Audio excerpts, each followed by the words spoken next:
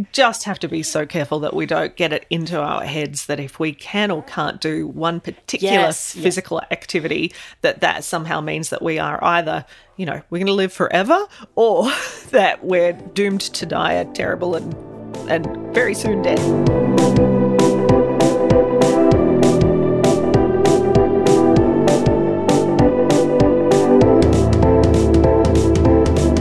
It's Women Like You, the podcast for women who hate working out but know they should. I'm Sarah, I'm a GP and I work in women's health. And I'm Gab, I'm an audio producer and journalist.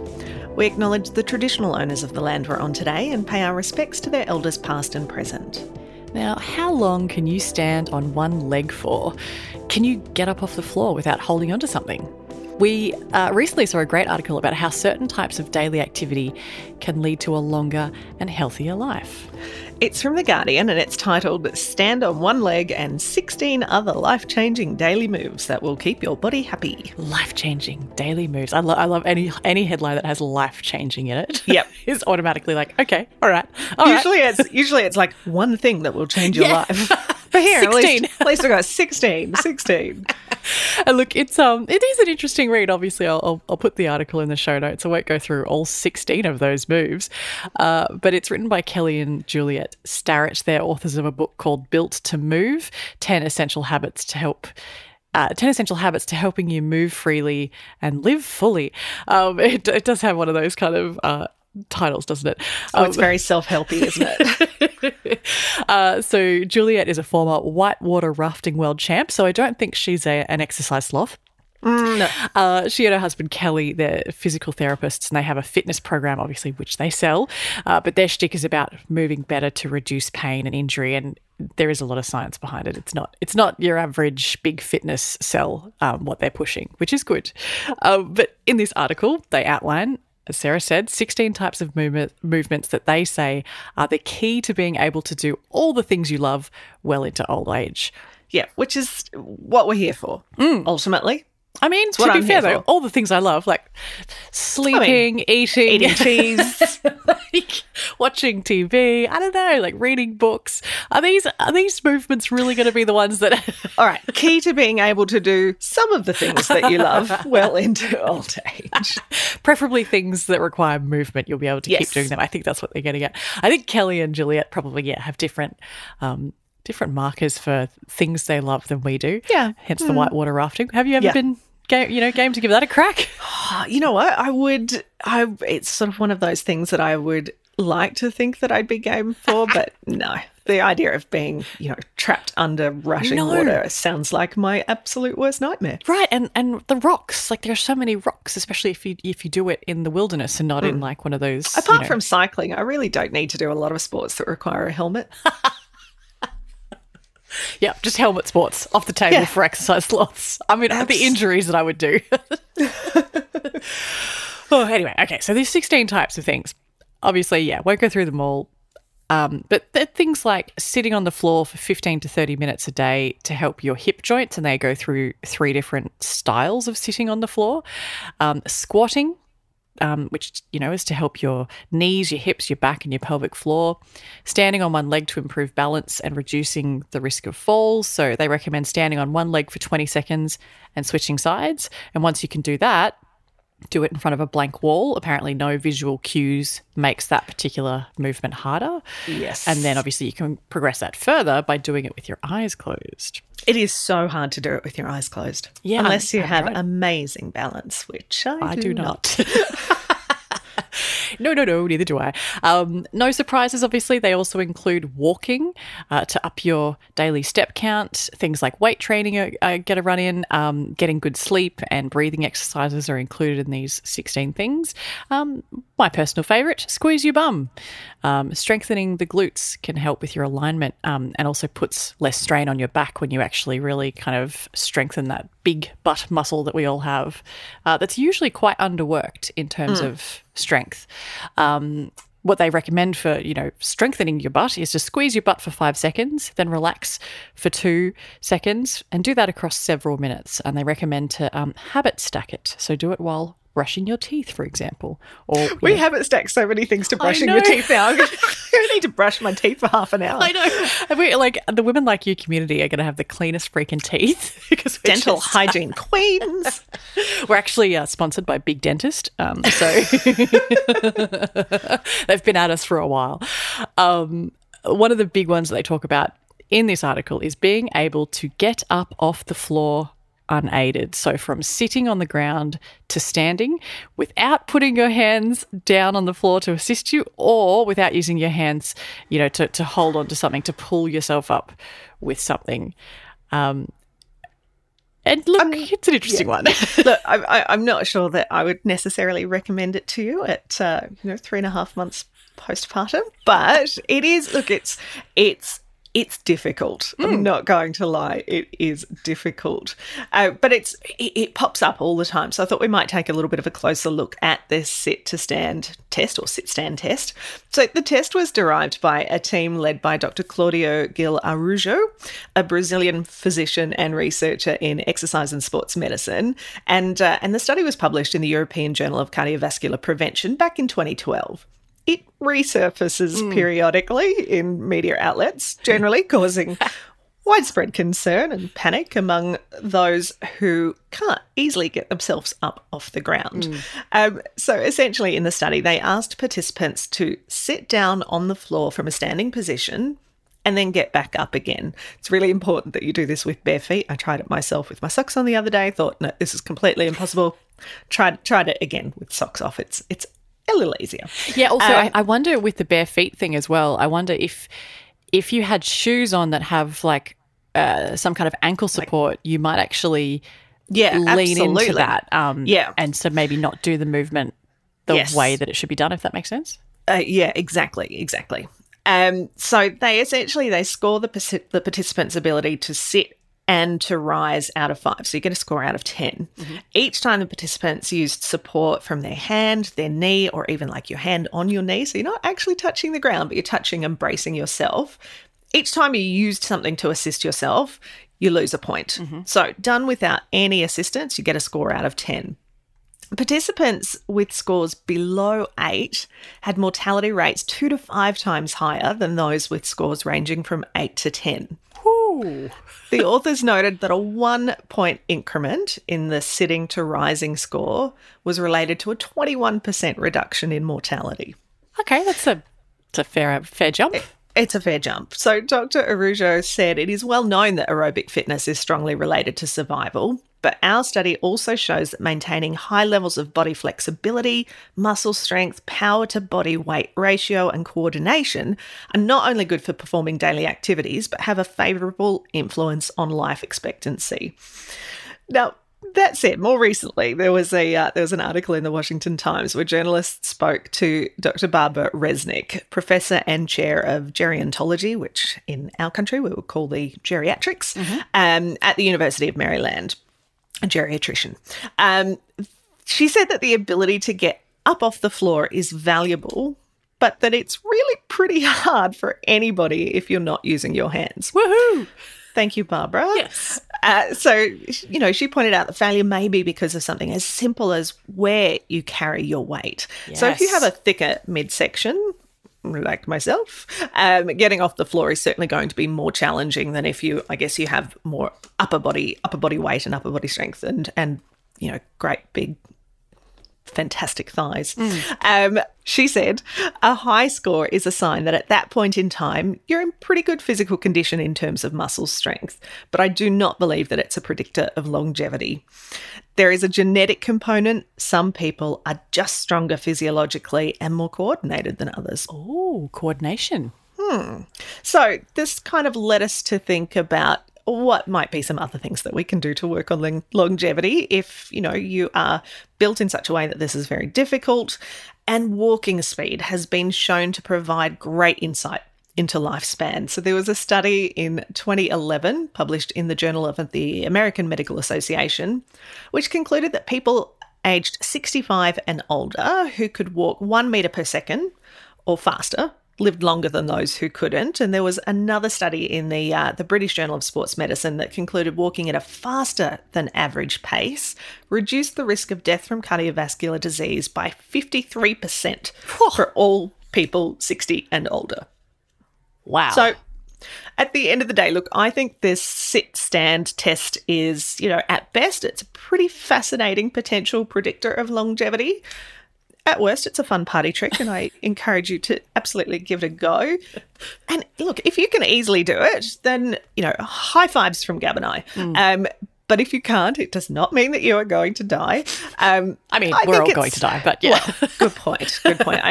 I retract that. It does not mean that you're going to die immediately. But I do think that it's ultimately a reasonable thing to work towards improving because, the study does show that there is evidence that it can be a predictor for longevity, but it also gives us a bit of insight into our current, strength and ability to move in a really functional way, which I think is the key to this little test. Absolutely. Being able to sit down and get back up again is something that we do need to do every day, one form or another. Absolutely. And I think being able to do it without pain, without straining, without, doing some sort of injury, you're absolutely right. Being able to do it is, or just trying to do it and seeing where you're at is I think a great indicator of where you're at physically. And if you can't do it, and if you feel absolutely terrible, or you feel like you're going to risk some sort of injury, then I think that's a good point for you to go, okay, maybe I need to work on some mobility. Maybe I need to get some more physical activity into my day, or some more strength training, because you might be someone who does heaps of walking or, swimming or Pilates, whatever. You're doing, a particular type of exercise quite consistently. Awesome. High fives to you for doing that. But you still can't, get up off the ground easily. I mean, it could also be, as Barbara Resnick said, it could be because of the way you are physically built that might be preventing that or obstructing that. But it also could be that, doing a particular type of physical activity more than anything else, I guess, doesn't always set you up for, being able to do all sorts of types of physical activity. So, maybe it does mean going, cool, I've got my Pilates down pat, but I also probably need to do a little bit of X, Y, and Z to kind of, look at these other areas. Yeah. But can you do it? Can you get up off the floor unaided? I can. I tried it a couple of times this morning in preparation for recording. I can do it, not without making an almighty groan. It's not pretty to watch. It's not pretty. And it's interesting. I have to do it slightly differently. I'm still not touching the ground, but I've seen videos of people approaching it in different ways, and most people kind of do it from a cross-legged position. Yep. And but what I need to do is, rather than do it with my ankles crossed over and up, I have to have my feet side by side and up. But I think that's probably, again, due to how I'm built, I've got the strength to do it, but, my hips are crazy rotated in. So I think that it just will a little bit at the end of the day come down to your anatomy, come down to your physiology. But yeah, I can do it. It's not pretty. Look, I probably know the answer to this, just given that you've literally just given birth. But are you able? Have you given it a shot? Have you given it a try? Just given birth, and also holding the proceeds of said birth, who has woken up from his nap and has made an entrance into this podcast episode. So if you hear some interesting sounds, welcome to the potty. The little guy is here. I did try it stupidly, and I absolutely cannot do it. And it's amazing how the body changes post-pregnancy and post-birth. Just the strength is just not there at all. And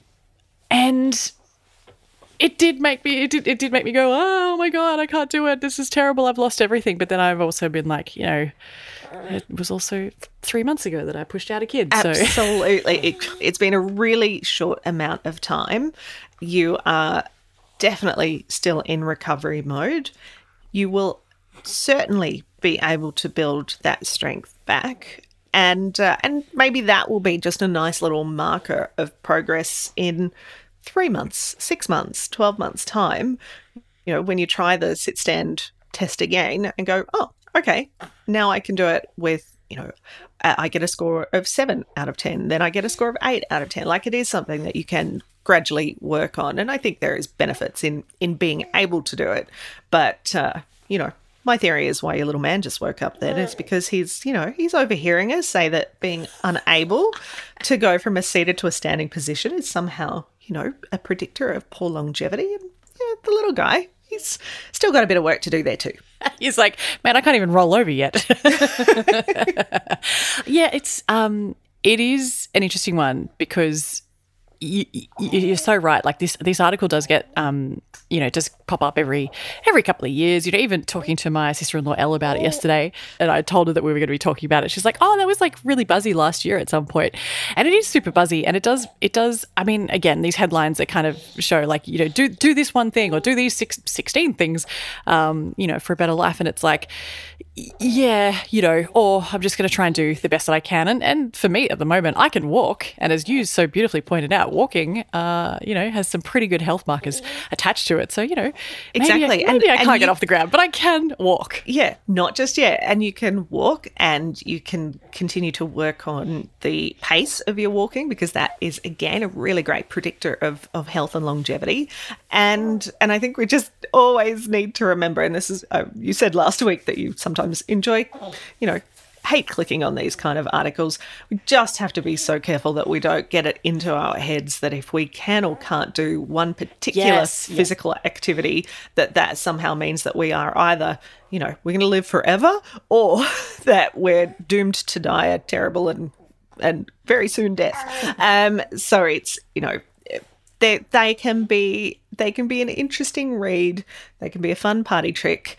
And just remember, look, what we're actually aiming for here is regular physical activity, 150 minutes minimum per week of moderate intensity exercise. And if you can, start working on some of those other things, your balance time, doing your sit to stand, getting more steps in, being able to squat for a reasonable length of time. These can all be little markers that we can tick off on our journey to see whether we're kind of making some progress, even though progress in and of itself is a bit of a daft concept, really, when we're really just trying to be a bit more physically active. But yeah, have a crack. Sufficiently active. And that's the thing, I also think maybe don't go straight into the doing training every single day, just like sitting to standing. I think there's a lot of other things that you could do instead. You could do some light strength training. You could work on some of those, like the quad muscles, the butt muscles, all that kind of stuff. The core, work on your core, do all that kind of stuff first. And then, every couple of months, give the sitting to standing a crack and just see if there's any difference from the last time that you tried it. I don't think we all need to be adding, whilst brushing our teeth, 10 sit to stands every day. It's certainly going to make teeth brushing interesting. So true.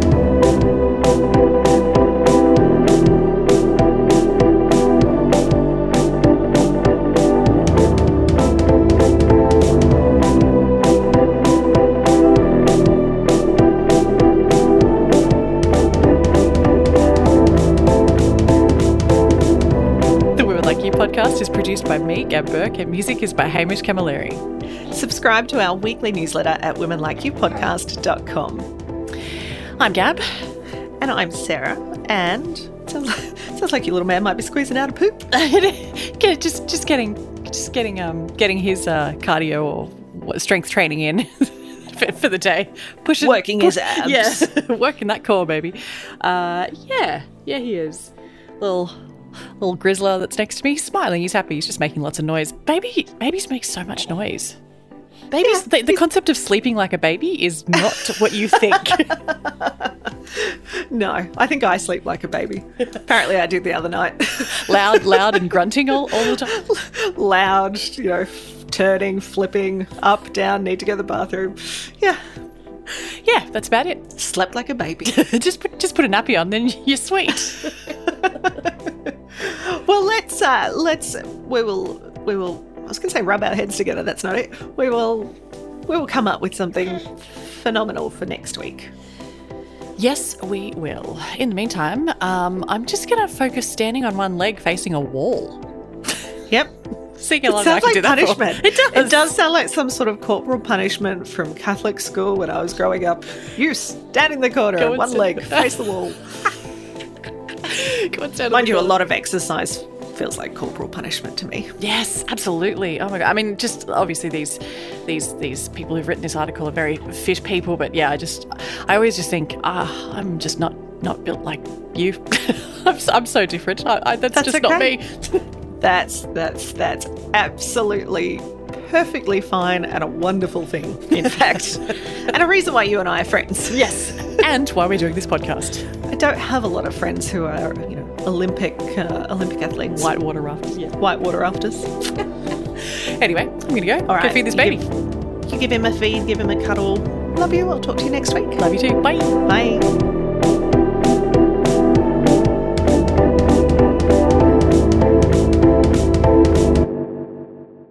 Big name in water.